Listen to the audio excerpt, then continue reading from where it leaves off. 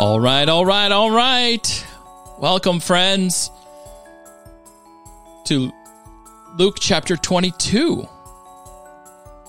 Just looking at the titles here, we have the plot to kill Jesus, the preparation of the Passover, the institution of the Lord's Supper. Jesus predicts Peter's denial. We are in the thick of it, friends. We are in the middle of the Passover. And we're only a couple of days before Christmas. The juxtaposition here is just so weird, but it is so right, it seems, almost. If you are looking for a place to worship online, I invite you to check out Prince of Peace Lutheran Church. We do have a Christmas Eve worship. You can go to popkensington.org/Christmas 2020. And if you are listening to this after Christmas, you can go to popkensington.org/live, LIVE, to see where we are at in worship. By all accounts, I think we'll be worshiping online for a long time, way past the end of the coronavirus. So if you would like to join us, feel free. And also, my last call to action at this, I've given you quite a bit of call to actions, but my last call to action is if you would like to continue to listen to things like this, I invite you to contribute to the ministry of Prince of Peace. popkensington.org/give, /give, and you can give a contribution, a donation to Prince of Peace Lutheran Church. We greatly appreciate that, and that just enables us to continue to put out content like this so that you can grow in your faith, in your relationship with God and others. Here we go. Luke chapter 22. Luke chapter 22. The plot to kill Jesus. Now the festival of the unleavened bread, which is also called the Passover, was near. The chief priests and the scribes were looking for a way to put Jesus to death, for they were afraid of the people. Then Satan entered into Judas called Iscariot, who is one of the 12. He went away and conferred with the chief priests and the officers of the temple police about how they might be able to betray them. They were greatly pleased and agreed to give him money. So he consented and began to look for an opportunity to betray Jesus to them when there was no crowd present. The preparation of the Passover.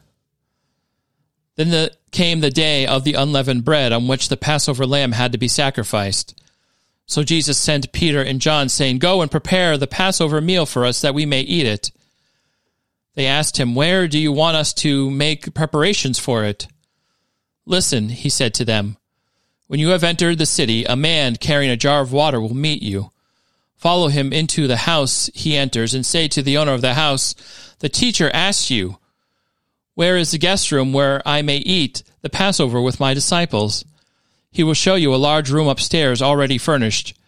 Make preparations for us there." So they went and found everything that has been told to them, and they prepared the Passover meal. The institution of the Lord's Supper. When the hour came, he took his place at the table and the apostles with him. He said to them, "I have eagerly desired to eat this Passover with you before I suffer. For I tell you, I will not eat it until it is the fulfillment of the kingdom of God." Then he took a cup. After giving thanks, he said, "Take this and divide it among yourselves, for I tell you that from now on I will not drink of the fruit of the vine until the kingdom of God comes." Then he took a loaf of bread, and when he had given thanks, he broke it and gave to them, saying, "This is my body, which is given for you. Do this in remembrance of me." And he did the same with the cup after supper, saying, "This is the cup that is poured out for you is a new covenant in my blood. But see, the one who betrays me is with me, and his hand is on the table. For the Son of Man is going as it has been determined, but woe to that one by whom he is betrayed. Then they began to ask one another which of one of them it could be and who would do this. The dispute about greatness. A dispute also arose among them as to which one of them was to be regarded as the greatest. But he said to them, "The kings of the Gentiles lord it over them, and those in authority over them are called benefactors. But not so with you. Rather, the greatest among you must become like the youngest, and the leader like the one who serves. For who is greater, the one who is at the table or the one who serves? Is it not the one at the table? But I am among you as one who serves. You are those who have stood by me in my trials, and I confer on you, just as my Father has conferred on me, a kingdom, so that you may eat and drink at my table in my kingdom, and you will sit on thrones judging like the 12 tribes of Israel." Jesus predicts Peter's denial. "Simon, Simon, listen. Satan has demanded to shift all of you like wheat. But I have prayed for you that your own faith may not fail, and you, when once you have turned back, strengthen your brothers." And he said to him, "Lord, I'm ready to go with you to prison and to death." Jesus said, "I tell you, Peter, the cock will not crow this day until you have denied 3 times that you know me." Purse, bag, and sword. He said to them, "When I sent you out without a purse, bag, or sandals, did you lack anything?" They said, "No, not a thing." He said to them, "But now the one who has a purse must take it, and likewise a bag. And the one who has no sword must sell his cloak and buy one. For I tell you, this scripture must be fulfilled in me." And he was counted among the lawless, and indeed, what is written about me is being fulfilled. They said, "Lord, look here. There are 2 swords." He replied, "It is enough." Jesus prays on the Mount of Olives. He came out and went, as it was his custom, to the Mount of Olives, and the disciples followed him. When he reached the place, he said to them, "Pray that none of you may come into the time of trial."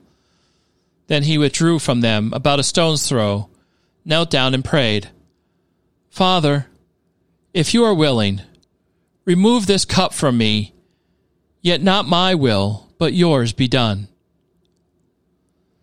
Then an angel from heaven appeared to him and gave him strength. In his anguish he prayed more earnestly, and his sweat became like great drops of blood falling on the ground. When he got up from prayer, he came to the disciples and found them sleeping because of grief. And he said to them, "Why are you sleeping?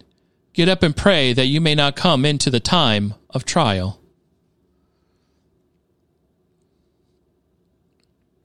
The betrayal and arrest of Jesus. While he was still speaking, suddenly a crowd came, and the one called Judas, one of the 12, was leading them. He approached Jesus to kiss him.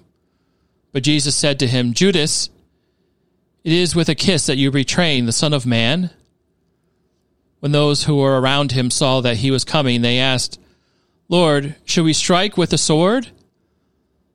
Then one of them struck the slave of the high priest and cut off his right ear. But Jesus said, "No, no more of this." And he touched his ear, and he healed him.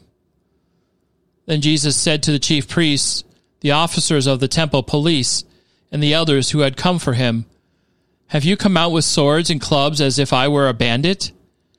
When I was with you day after day in the temple, you did not lay hands on me. But this is your hour and the power of darkness?" Peter denies Jesus. Then they seized him and led him away, bringing him into the high priest's house. But Peter was following at a distance. When they had kindled a fire in the middle of the courtyard and sat down together, Peter sat among them. Then a servant girl, seeing him in the firelight, stared at him and said, "This man was also with him." But he denied it, saying, "Woman, I do not know him." A little later, someone else, on seeing him, said, "You are also one of them." But Peter said, "Man, I am not." Then about an hour later, still another one kept insisting, "Surely, this man was also one of him, for he is a Galilean." But Peter said, "Man, I do not know what you are talking about." At that moment, while he was still speaking, the cock crowed. The Lord turned and looked at Peter. Then Peter remembered the word of the Lord, how he had said to him, "Before the cock crows today, you will deny me 3 times." And he went out and wept bitterly. The mocking and beating of Jesus.